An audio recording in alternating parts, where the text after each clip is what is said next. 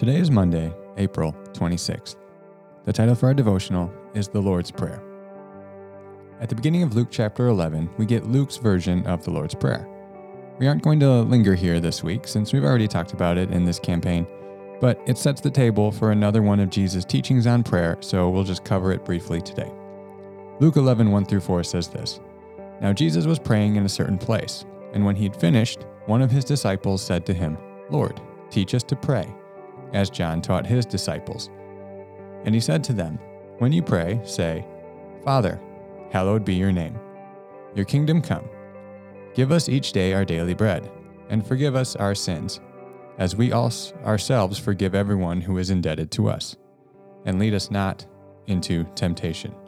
The first thing we should notice is how Luke portrays his teaching. It happens just in the regular rhythm of life with Jesus. Jesus was praying, and when he finished, the disciples inquired as to how they should pray.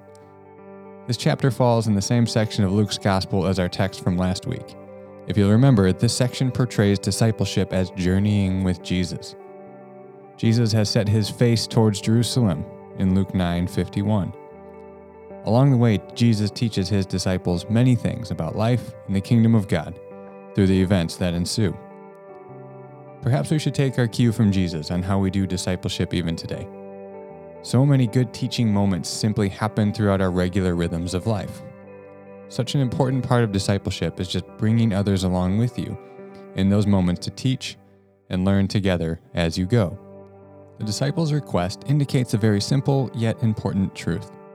They were looking to Jesus for their life of prayer. This most likely came from witnessing Jesus' prayer life and wondering how their prayer life could look more like his. This should be our approach to life and spiritual practice as well. We ought to look at the life of Jesus and ask, Lord, teach me to fill in the blank. Then we must seek out those answers in Scripture and through our community. Otherwise, you'll likely notice that this prayer is shorter than Matthew's version, yet it contains the same themes and similar structure. The most likely conclusion is that this was a separate occasion from the Sermon on the Mount, in which Matthew's account is found. Why would the disciples be asking if they had already heard Jesus teach on this, you may ask? If you're asking that question, you're likely thinking too highly of the disciples and their information retention ability. We all know that we all need to be told things more than once to truly get it.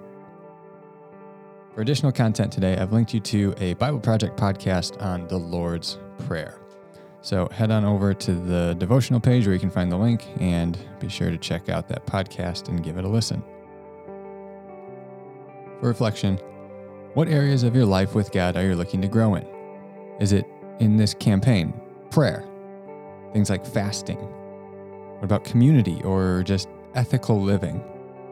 Think about what that might be today and simply ask Jesus, teach me to fill in the blank.